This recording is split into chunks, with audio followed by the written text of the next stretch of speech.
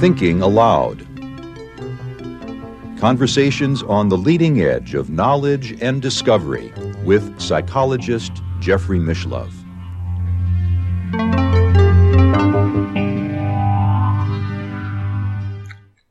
Hello and welcome. I'm Jeffrey Mishlove. Today we'll be exploring the siddhis or powers associated with yoga practice.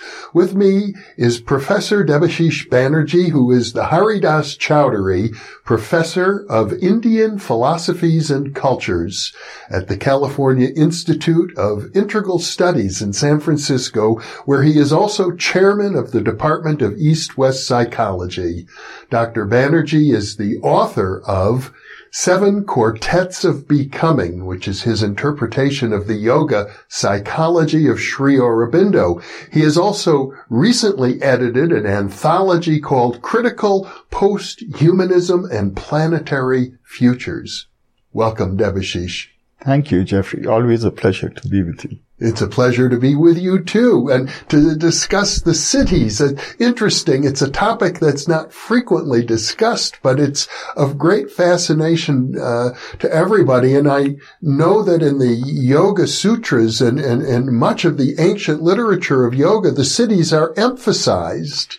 Yes, indeed. So there are sections in the Yoga Sutra that talk about siddhis, and evidently, by the time the Yoga Sutra was written, which is considered to be around the 4th or 5th century CE, the idea of 8 siddhis, Ashta siddhis, was already quite prevalent. Mm-hmm. And so they mention these, and they mention these as specific siddhis as well, and how to get at them just in passing. Mm-hmm. Yes. Well, I understand that there's something of a divergence of thinking with regard to the siddhis, that the tantric traditions emphasize them more, and the Vedanta tradition of yoga philosophy or Indian philosophy tends to de-emphasize the siddhis. Yes, to some extent, because what happens with a number of teachers is that they feel that the siddhis can be a kind of a deterrent to further progress, particularly in Vedanta. So if one is looking for transcendence, then these can actually keep you locked into, the exercise of paranormal powers, mm-hmm. which could be an intoxication in itself. So a lot of teachers will de-emphasize the siddhis, but most yogis develop siddhis at some point, and even the ones who are de-emphasizing it often have siddhis and mm-hmm. use them as well. Well, it's not uncommon, and I think people reading through the comments section of many of the videos that I publish on parapsychology will right. see there occasionally people who report they have this power and they have that power, and you get the sense that there is a certain amount of ego attached to the idea that, right. I can do magic. Yes, indeed. And yet, on the one hand, we all have latent powers, and it's part of human potential to explore these powers.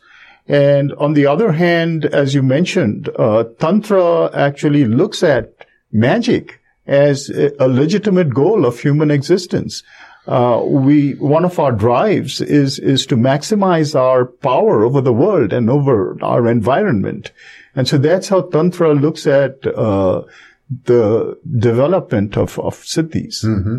Now, in your book, 7 Quartets of Becoming, you have really enumerated, as I recall, 28 different siddhis in 7 different categories. That's quite true, Jeffrey. So 7 quartets, which is 7 fours, mm-hmm. Make up the 28. And this is really a way in which Sri Aurobindo organized his own practice of integral yoga in the early period. He's given a number of formulations of how one can get to an integral practice.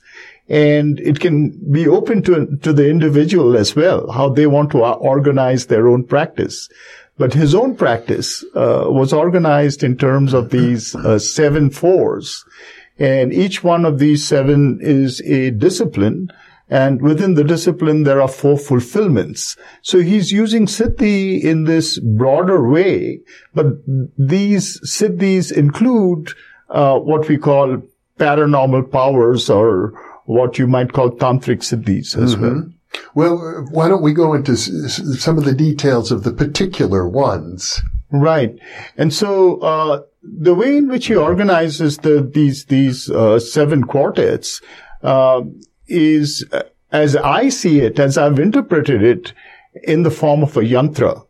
And a yantra is, as you know, a kind of an engine. It's an engine of practice.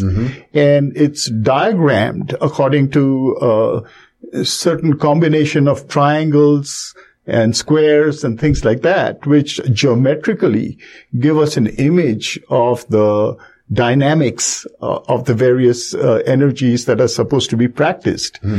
And so in his scheme, the 7 are broken up into 3 general lines of practice and 4 specific lines of practice. And these general lines of practice are, he uses the Sanskrit, but I'm translating it, the quartet of being, which he calls Brahma Chatushtaya, or Brahman, the achievement of Brahman, which is the quintessential Vedantic goal. And that's at one pole. At the other pole, there is the quartet of action, or how does one do purposive action in the world from a higher consciousness, from a divine consciousness. And in the middle of these is the perfection. So it's almost like a fractal definition. It's the quartet of siddhi. Sometimes he calls it the quartet of yoga. But this fulcrum is really that which connects the 2 poles that could be considered the pole of Vedanta and the pole of Tantra. And around the pole of Vedanta are 2 subsidiary or specific disciplines related to transcendence. One is the achievement of peace. So he calls it Shanti Chatushtaya. And the other is the achievement of knowledge. And by that he means knowledge by identity. If one experiences Brahman as the only being there is, then one can know things by identity of consciousness. So that becomes what he calls the quartet of knowledge, of Vijnana Chatushtaya. And connected with purposive action, you have the tantric, disciplines. One is called the discipline of Shakti, of power, and the other is the discipline of the body. So Sharira Chatushtaya and Shakti Chatushtaya. Chatushtaya. Chatushtaya means quartet. I see. Of 4. So each one of these have got 4, fulfillments or goals. And we can look at the general. It'll be maybe too elaborate to look at all of them. Yeah. But just to point out how this system is working, we can look at the yoga, the central one, the yoga chatushtaya. And the 4 goals there are shuddhi, which means purification, mukti, which means liberation, bhukti, which means enjoyment, and siddhi, which means fulfillment of the latent powers. So as you can see, just as the entire diagram is composed of an upper hemisphere that can be Vedantic and a lower hemisphere that is Tantric, in each of them you have 4 elements. 2 of them will be Vedantic and 2 of them will be Tantric. So liberation and purification are Vedantic goals, while enjoyment and the siddhis are the Tantric goals. This kind of scheme is repeated everywhere. So it's like a intertwining of the 2 going on. It suggests that there's always a certain amount of dynamic tension between being and doing. Very true. In a quintessential sense, you could say that. Or you could see that he's actually boiling down human drives. It's almost a psychology of drives, to two primordial drives. One is a drive to transcendence, which really gets mapped onto Vedanta. And the other is the drive to power, to the maximization of one's power and pleasure, bliss in the world. And so these two are intertwined. Usually what happens is one of the, goals like, that of Sankhya or of Advaita Vedanta, they privilege Vedanta over the other, the drive to magic, one may say.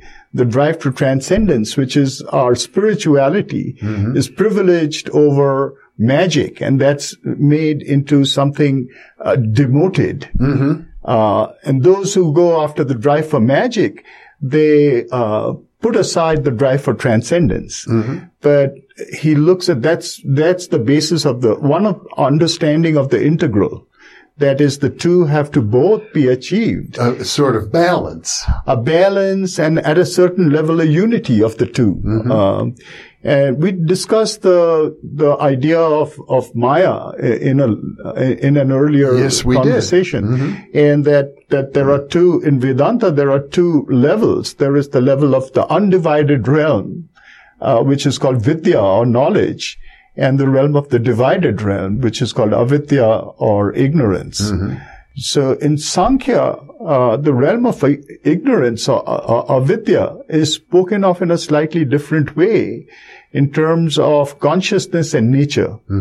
So that which is conscious in us, which is completely free because totally conscious, is called Purusha and gendered male, while that which is natural in us and therefore determined by various laws, the laws of matter, the laws of animal behavior, the laws of psychology, that is nature, or that is called Prakriti, gendered female. So in Sankhya, they note that the two, it's a dualistic system, the two are separate from one another. They're intertwined, but that they can be separated. And they look to separate them so that the Purusha can be free of its conditioning by nature. While in Sri Aurobindo's case, he acknowledges that, but also puts them in relation and says that once each one is maximized, one can rise to the level of vidya, above the veil of Maya, where the two are seen as one. I see. The problem that I have, and many Westerners possibly have with this system, is that it's very ancient, and there are many different systems being overlaid upon each other. So you have Purusha and Prakriti, you have Atman and Brahman. True. Sometimes I find it gets very confusing to understand all the subtleties and nuances. It's true. And I think one of the interesting things we see with this kind of a scheme, and it's not only happening with Sri Aurobindo, it's the entire history of yoga. We see that there is a constant conversation with the past and with the different schools. Often modern scholars don't recognize that. They're either looking for purity of tradition, or they're looking to create something transpersonal, which escapes from all that and gives a single scheme. But I think that it's a creative process by which these schemes are made. And part of that is this conversation with the past and the integration or synthesis of various systems that is constantly going on. I've had some of the same issues in dealing with the lectures and writings of the Dalai Lama, where it's almost medieval in a way, like long lists. Right. Yeah, but I agree, Jeffrey. So the interesting thing with Sri Aurobindo is that he's also at the same time trying to translate this into more transpersonal terms. So that's the reason why in his texts we find these are his early approaches, and they are extremely rooted in the traditions. And he's creating his own dialogue, one may say, with the history of Indian yoga. But his later writings are, he's creating his own more transpersonal language. That lends itself to more modern understandings. And I think one of the things I've tried to do is to make these two systems converse.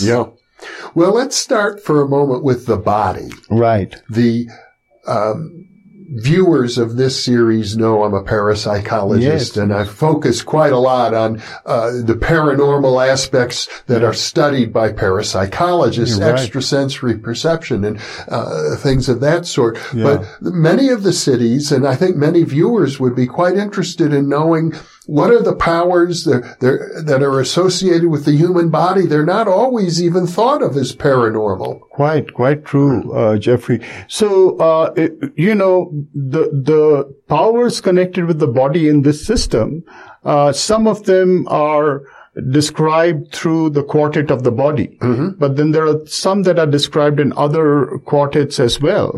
But I'd just to start with the body, the four that are related to the body, the four major goals of the body in this system are, I'll give the Sanskrit and translate as well.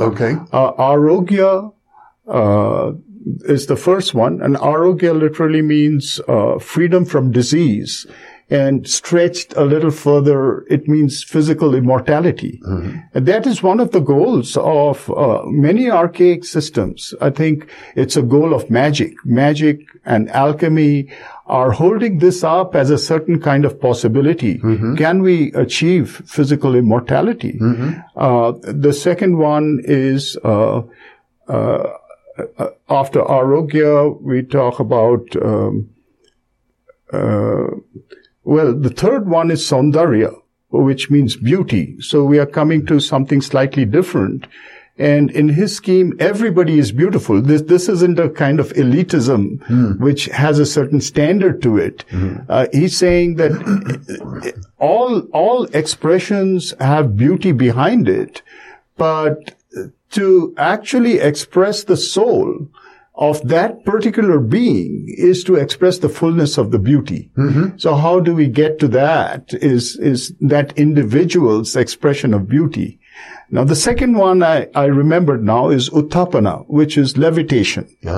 And so the term levitation here is a kind of a broad term he uses for many paranormal powers of the body. And they map to another quartet in the quartet of knowledge, which is called Ashtasiddhi. And this Ashtasiddhi or 8 siddhis is what we started talking about when we discussed the Yoga Sutra of the Yoga Sutras. Right. So the 8 siddhis are given as 2 siddhis of telepathy. These are called prakamya and vyapti, and I'll describe them a little bit as we go on. Then there are 3 siddhis of power, which means how do we achieve things by consciousness? How do we maximize our possibility of getting something? And they are called Aishwarya, Ishita, and Vashita. And then the third one is, the third set is 3 siddhis of the being, he says. And by this connects with the levitation. And they are Anima, Laghima, and Mahima. Anima is a siddhi by which, in Patanjali's system, one can grow small at will or even invisible. One becomes like an atom. In other words, one disappears. And Laghima is lightness, which ultimately leads to levitation. And Mahima is a kind of sense of greatness. You may see that in certain cases, somebody may be actually very short, but they give an impression of being very great.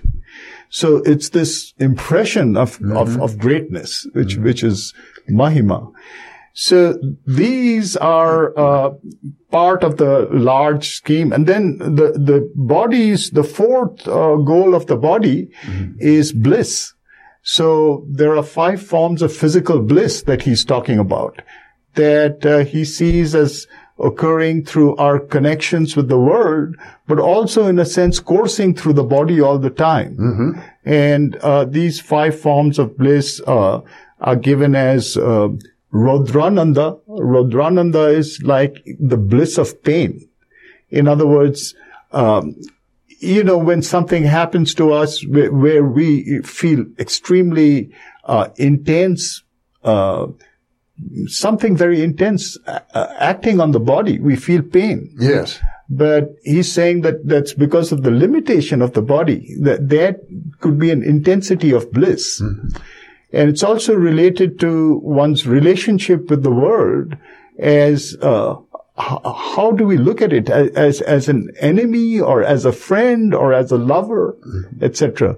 So a really interesting example, he writes a poem about this, is when he gets bitten by a scorpion. This is an actual event that, now you're referring to Aurobindo. Sri Aurobindo, right. He got bit by a scorpion and later wrote a poem about this where these lines occur. He says, the mind ensnared by forms thought of a scorpion, but the heart rejoiced in lovers' contact.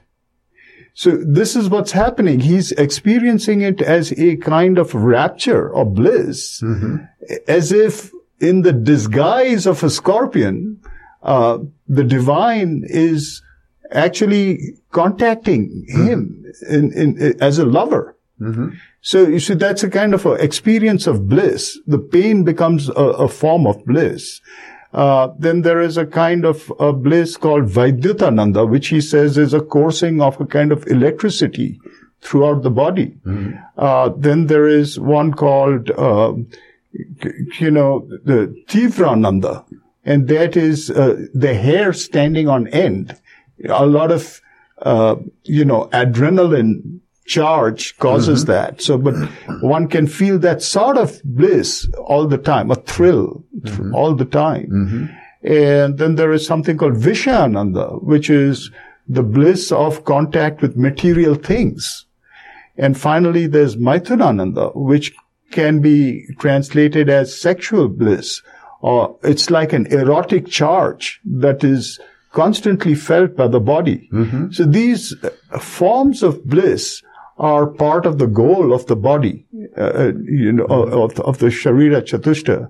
So these paranormal powers of longevity and achievement of immortality, powers of bliss, and the siddhis. Mm-hmm. These are the goals of Tantra. And some of these things may seem like completely outside the realm of possibility for people, True. But I know there are many accounts that would attest to them. An autobiography of a yoga, True. Yogananda, writes about a figure he calls Babaji, who is supposedly thousands of years old. Sure. And there's an entire tradition in the South of what are called the Siddha Yogas, Siddha Yogis of the South, that are considered to have achieved immortality, or at least that was their goal. Mm-hmm. So these become goals of yoga in a sense, and they become part of his scheme as well. And there are Westerners I know of who have written books about encounters with some of these beings who, in addition to supposedly being, there was a woman named Sandra Ray, as I recall, who wrote a book about this, about Babaji, the same Babaji that Yogananda refers People have had encounters with some of these beings. Yes. One could even say the life of Christ. Christ himself could be considered one of these yogis who achieved immortality.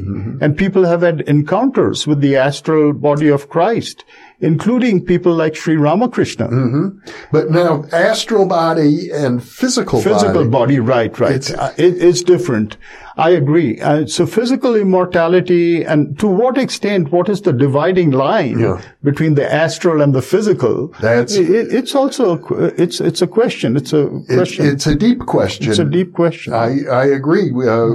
there is a term imaginal that is sometimes used by the philosopher Henri Corbin to refer to an ontologically real level of reality. Yes. It's not imaginary, but it's not physical either. Right.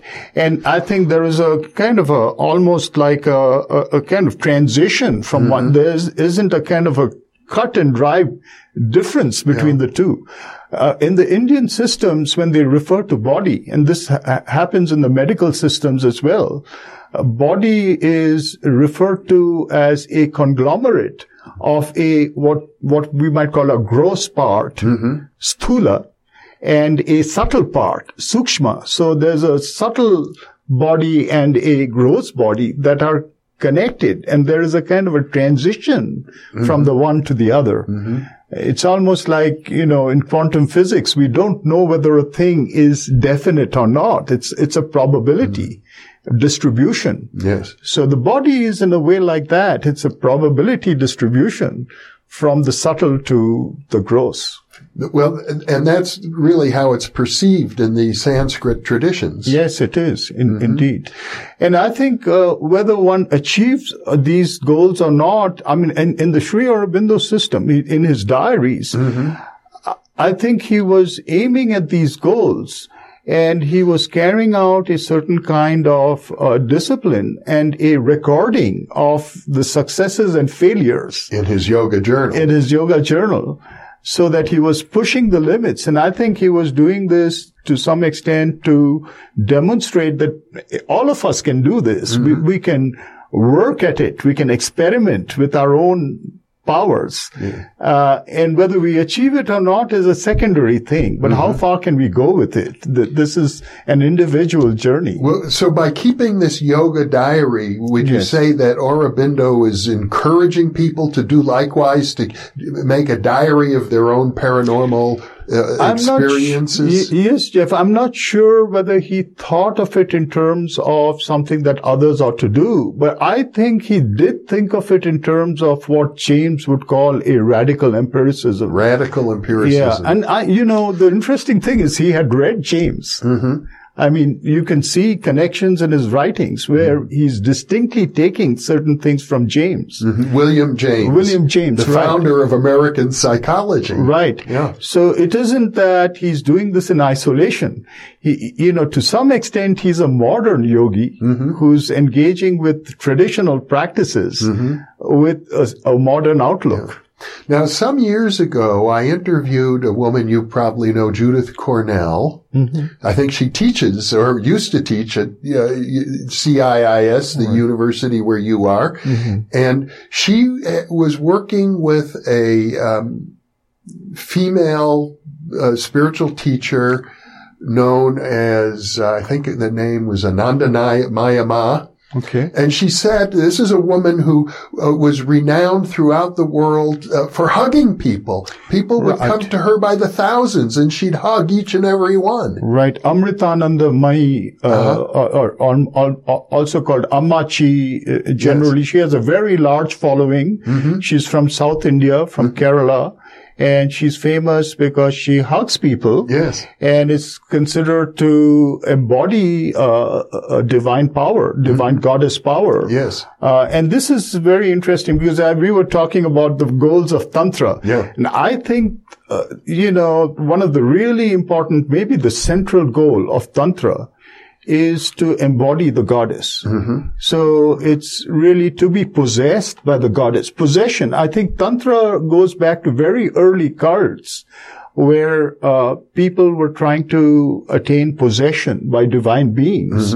So to be possessed by the goddess is really a goal of Tantra. And she embodies that to some extent. And in Sri Aurobindo's scheme, as I said, the other side of action is the quartet of Shakti, or of power. And one of the goals there is exactly this. It's called Chandi Bhava. He uses 3 terms for it. Chandi Bhava, Devi Bhava, or Devi Prakriti. And each of these means essentially for him to become a vessel or a channel for the Divine Mother, to the extent that she possesses the human instrument down to the cells of the body and radiates the kind of physical emanation of the goddess. And of course, when I use the word hug, that describes what it might look like if you're watching. Right. But from the inside, I understand that in this situation, this particular person whose name I can't quite pronounce. Yeah, Amritanandamayi, was in a state of constant bliss. In fact, it was described as constant orgasmic bliss. It's very possible, yes. I mean, these are things that are pretty much unheard of in the West. True. Because I think the full possession by divine power goes down to the physical body, and the 5 forms of bliss that Sri Aurobindo is talking about are being experienced on a constant basis there.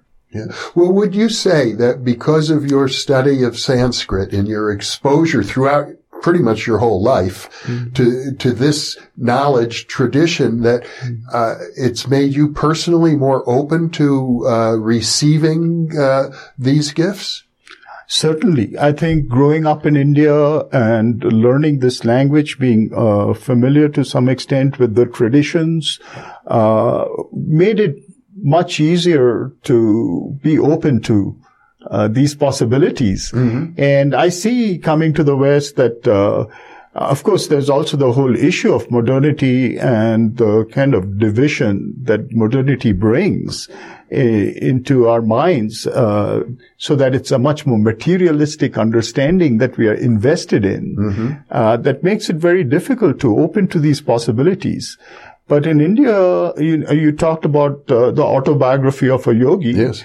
You see there that Yogananda grew up seeing these kinds of people all the time. Now, one doesn't do that. Even when I was a child, I used to go to Dakshineshwar, where Sri Ramakrishna lived. And I remember there were many yogis there that they used to be traveling yogis. But if you go there today, the number of yogis has diminished considerably, and it's become a middle-class place, a place of middle-class pilgrimage.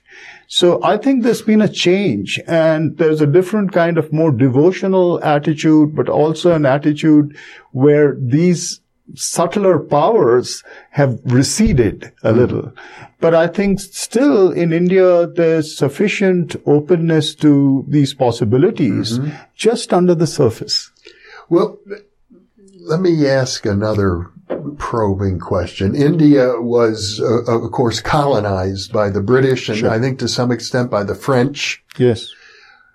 Did that colonization cause the practitioners of yoga and other disciplines to begin to question, the authenticity, the validity of these traditions? Like, how is it that we have a tradition that gives us all these powers and yet these outsiders can come in and rule us? Very, very true, Jeffrey. So what happens during the nationalist period is quite a few of the yogis are actually at work to help bring about, freedom from these people. Yeah. And Sri Aurobindo's own entry into yoga takes place through asking a question like the one because he was brought up in England. Yes. This is also part of the circumstance of colonization, that his father became an Anglophile. He wanted his children to be educated in England, send them to England. When he came back, he saw examples of this kind. He saw examples. He was in West India, in Baroda, and his younger brother came there and started suffering from malaria, a very virulent form of malaria. And there was a yogi beggar who came to the door and saw the brother lying on the bed and said, "What's happened to him?" And he was told he had malaria. So he said, "Bring me a glass of water." And so they brought him a glass of water. He took a knife and cut a design on the water and read a mantra and gave it to him. He drank it and the malaria disappeared. So for Sri Aurobindo at that time, he didn't have any background in all this, he began thinking, is it possible to develop these kinds of powers, and can they be utilized to help us win freedom from colonization? Yeah. So this is really his entry into yoga. And I think, there were yogis. I think one of his teachers was closely connected with nationalism. His first teacher, who gave him spiritual experiences. So I think these kinds of sort of activities were being used in India to achieve its freedom to some extent. That's very interesting. Another side of that, Jeffrey, which is, I think, really pertinent. The Hatha Yoga tradition, which is the tradition of physical yoga, which today has spread all over the West as the yoga studio culture, begins in modern times during the Indian nationalism. And it begins as a form of body politics. Because when you're actually being colonized, then you have to develop tolerance in the body. You have to be able to withstand the colonization of the body. So essentially, these schools started sprouting up where teachers were teaching others on how they could use these forms of physical practice to resist the British and their imprisonment or their beatings and things like that, and not feel anything. So this is one way by which, they couldn't break the spirit of the freedom fighters because they were practicing these things. I see. So the yoga studio movement began in India, really, and then emerged here? Yeah, it wasn't a yoga studio movement, but that's in a way, the paradoxical situation that it began as an anti-colonial and a kind of a political movement. I see. But now it has become a kind of a consumer movement. In other words, under the British colonization, people in India, like Aurobindo's father, became Anglophiles and maybe lost touch with their own traditions. Right, true. On the other hand, you had some people who were bringing the traditions, they were reinventing the traditions in a modern form. Yeah, and I know at the same time you had scholars coming over from England and other countries who were looking at Tantra and yoga and were amazed. And so we really need to study this. And right, like Sir John Woodruff, for example. And, of course, there is some distortion that also happened as a result of that process because there was some dumbing down and some orientalizing and things like that also happened. But it made it possible for these knowledges to resurface. And I think this is the way in which we can revisit our understanding of a greater psychology. I mean, I presume that some people might say that the proper application of the tantric approach is to develop these powers, and India should colonize Britain. That would be an inversion of the entire thing. But I think tantric, and ethics comes with this as well. And I think that's part of the reason why some of the teachers don't want you to practice these things to the exclusion of greater goals. I think the ethics that comes with it is the ethics of the equality of all human beings, harmlessness or non-violence, the ability to do good.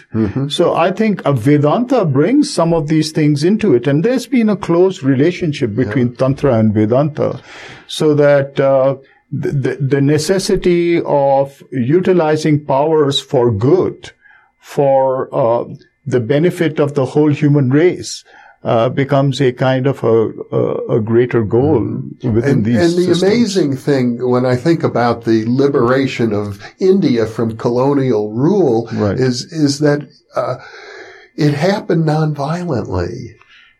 I mean, the British were violent. I know there were massacres, and the did an interview with Stephen Schwartz about the Salt March and how the followers of Gandhi just stood there and allowed themselves to be clubbed by the British Yes, some soldiers. of these people were practicing Hatha Yoga, and that's what gave them the endurance.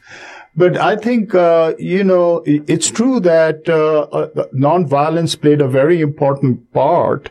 But there was a violent side to it as well, which particularly in the early period with people like Aurobindo and others in the Bengal movement, they did cultivate a kind of an extremist movement as well, which was also influenced by these kinds of goals.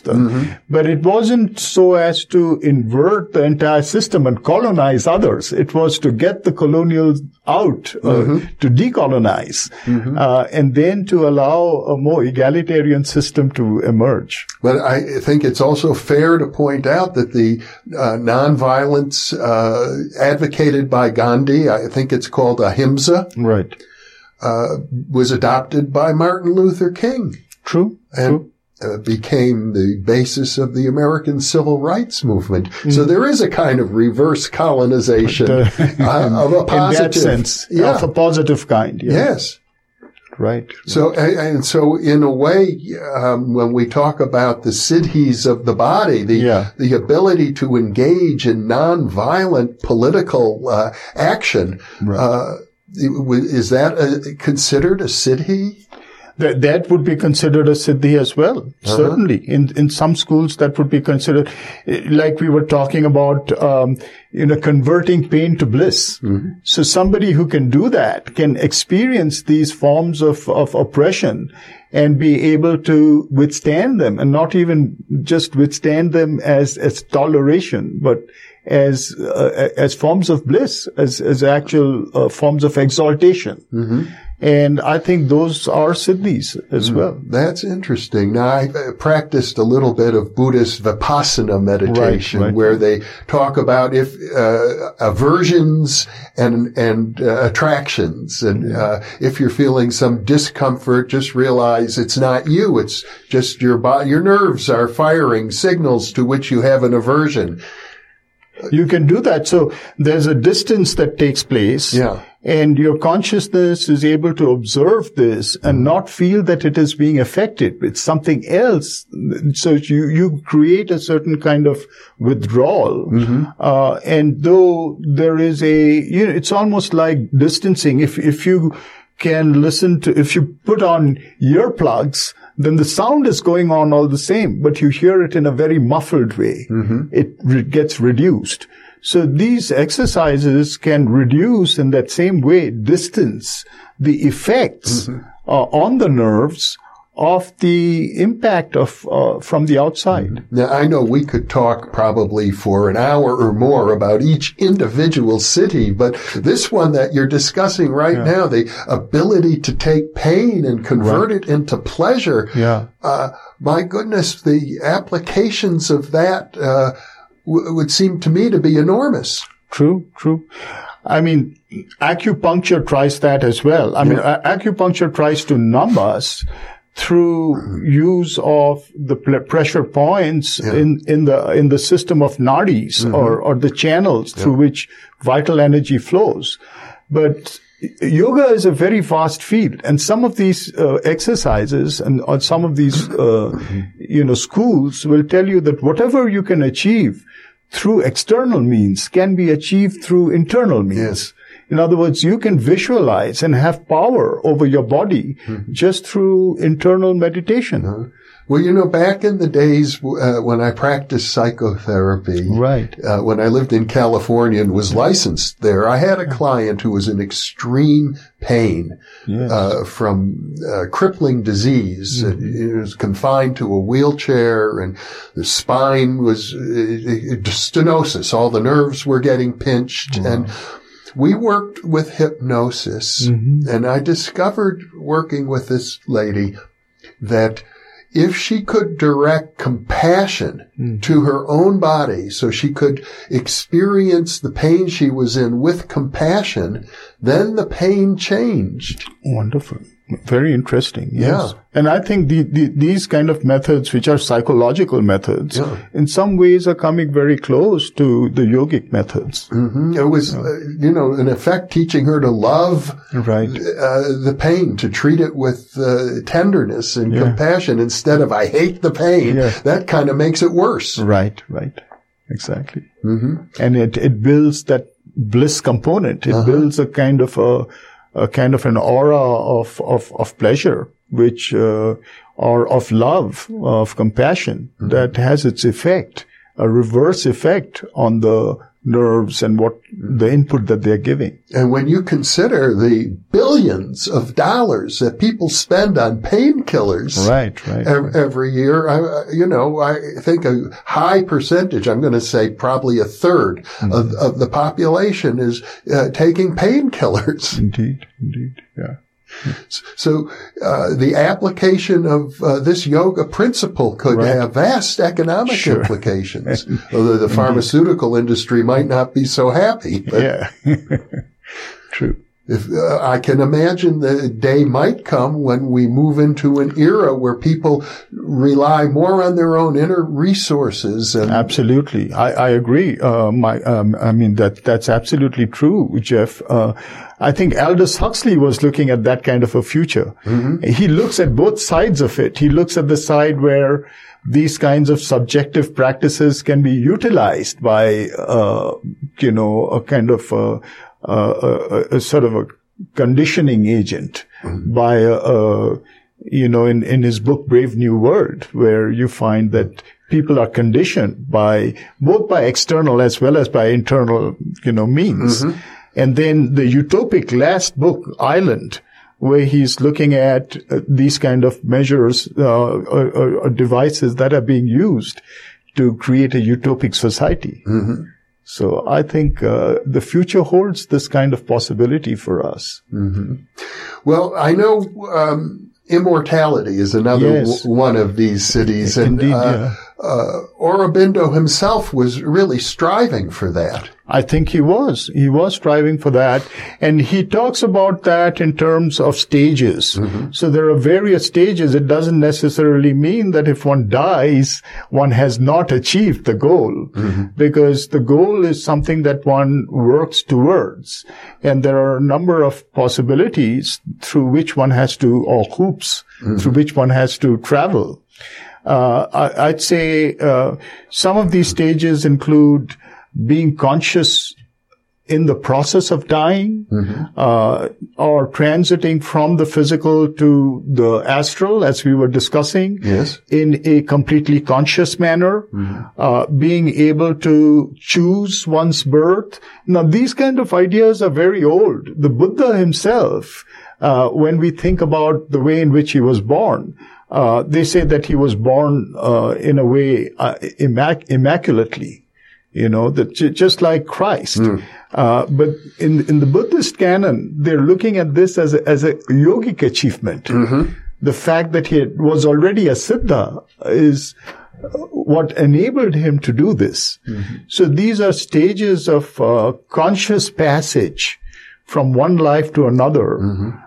And ultimately the ability to take the experience of one life consciously, not through a death, but through a transition into another life, and then perfecting that instrument till it comes to a point that it can actually regenerate itself. It requires being able to think of oneself as being larger than just this particular lifetime. Right. And then, what is death? In a sense, I'm sure Aurobindo has a line in his book, The Synthesis of Yoga. It goes something like this. The condition of a material immortality is to be reborn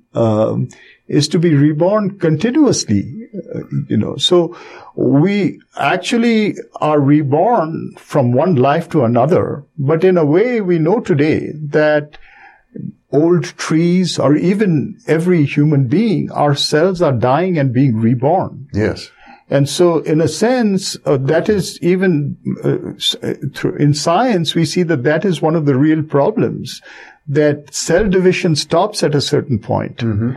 and then that particular system dies, if it can't be reborn. Yeah. So if we have the power of regenerating our body consciously, then there is a constant death and rebirth process that we're going through. In other words, and that is physical immortality. To my understanding, every cell in our bodies gets replaced maybe in about 7 years. Right. We're not the same person at all. We're not the same person, right? But it stops at a certain point, and that's the reason that we can't continue. Live forever. Yeah. That's why people age. That's right. The cells reproduce imperfectly. Right, exactly. These cities are largely overlooked in Western culture. Right. To what extent would you say the people today living in India, where there are now 1 billion people, to what extent do they treat these ideas seriously? I think, as you brought out earlier, Jeff, due to colonization and due to modernity and now due to neoliberal globalization, a certain kind of ontology, a certain state of being is spreading all over the world. And that is a major influence in kind of making these things recede to the background, so that people growing up in urban centers today are not in touch with these things, don't even have these as possibilities for exploration. They're not encouraged to explore it. On the other hand, we may say that nationalism is rising in many places in the world today, including in India, so that there is a kind of, on the flip side of the ethnocentrism of kind of nationalism, there is also the revisiting of traditions of the past. Yes. So hopefully, due to this kind of process, which is really a Janus-faced process, we might begin to see again a kind of interest in some of the gifts of traditions that can be brought into the present. You know, there's a real paradox. It is a paradox. There, I consider myself a liberal. When you talk about neoliberalism, I think there are many wonderful things to say about it, but neoliberal globalization, there are many viewers of this program who are oriented towards this right-wing nationalism, towards which I personally feel no affinity. I agree. At all. But I know they're interested in the paranormal. They're interested in these ancient traditions. Yes. And I welcome them. I'm happy to have them as viewers. So to me, it's kind of paradoxical. Both sides are paradoxical. Liberalism leads to neoliberal globalization, the importation of multinational corporations all over the world, and the taking over, in a sense, of indigenous knowledges. But on the other hand, you have right-wing nationalism, which stereotypes cultures and pits them against one another, makes them feel superior, and brings back, in a sense, a lot of the evils that we thought we had left behind after the Second World War. Yes. But a lot of that is coming back. But at the same time, it has this other side that it makes people look at their own traditions and revisit them, perhaps for integrating them into a more kind of universal culture of the future. Because the conventional liberal point of view about the cities is that it's all superstition, which I reject. Yes, me too. Indeed. And that is, I suppose, at least along that line, is how there's a certain alignment between what I'm doing here and right-wing politics. Yes. And I suppose, though, one does have to ask, is there superstition involved? To what extent? It's not as if there's no superstition. Yes, I think that's exactly where we have to bring the best of the two traditions together. And that's where I look at people like William James, or I look at people like Vivekananda and Sri Aurobindo that tried to bridge this gap and find new methodologies whereby we don't look at this as traditions of superstition, but we can explore, we can experiment, and we can enlarge our possibilities by looking at traditions. How can we bring the past and the future together? How can we bridge them? And I think that is part of a new science. Maybe a new city. A new city. I mean, Aurobindo, as you point out, talked about balance, the need to balance between Vedanta and Tantra. That's right. It's not so dissimilar from the need to balance between liberalism and right-wing nationalism. Yeah, or science and superstition, or science and I wouldn't say superstition. I'd say traditions that are difficult to accept rationally.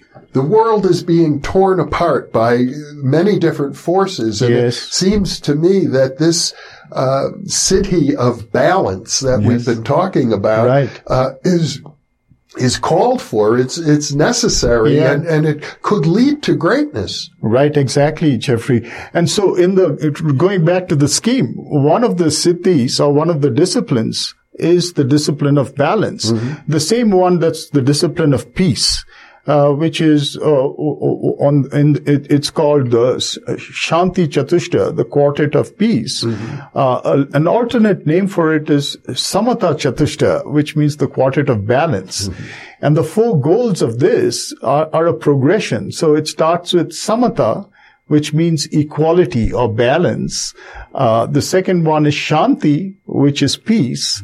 The third one is Sukham, which is contentment or happiness. And the fourth one is Hasya, which means laughter. And so again, we see that the four are split into two Vedantic and two Tantric. So Samatha and Shanti, equality or balance and peace, belong to the world of Vedanta, while happiness and laughter belong to Tantra. And so and they are a progression. What he's saying is that if we can maintain perfect balance, then things align themselves in a way in which they deepen into peace. And as the peace gets deeper, we start experiencing happiness. And when the happiness is perfectly firm, then we experience laughter. Everything is bursting with joy. So I think that that's a certain progression which is, being called for today. Yeah. Now, it happens that at the time we're recording this discussion in May of 2019. I hope this video will be available for a long time on the internet. But right at this moment, there was an election in India. We just heard the news. The right-wing nationalist Hindu party is in pretty much firm control of India. Are they interested in the cities that we've been discussing? Yes, there's a possibility that there'll be a kind of a revival of interest in yoga, because one of the ways by which this present party, the party that has been returned to power, it had the mandate of the people already, and it has returned to power. One of the ways in which it is looking at identifying the nation, a brand identity for the nation, is yoga. Because indeed yoga is one of the gifts of India to the world, but it hasn't really looked deeply at what yoga implies. It's still looking at yoga more or less from the viewpoint of the universal yoga studio culture, physical yoga. But all the possibilities of yoga, can they be explored? Can that be a kind of a promotion? It's a possibility that this government will help in that direction. Well, that would be interesting. That certainly would be interesting. I have to say this discussion is making me feel a little warmer toward these political movements. And I suppose that's a good thing. I guess we have to make a virtue of necessity. Yeah, that's a good way to put it. Mm-hmm. Well, Debashish, this has been a fascinating conversation. I know we could go on for a long time. We've hardly begun to enumerate all of the different cities, Sure. And it really would require a lot of time. Absolutely. But I enjoyed this conversation with you, Jeffrey, and I think we covered quite a lot of ground. We covered quite a lot, and I'm very grateful that you're able to come to Albuquerque, and I want to invite you back because I know that there's much, much more to talk about. Thank you, Jeffrey. I look forward to it.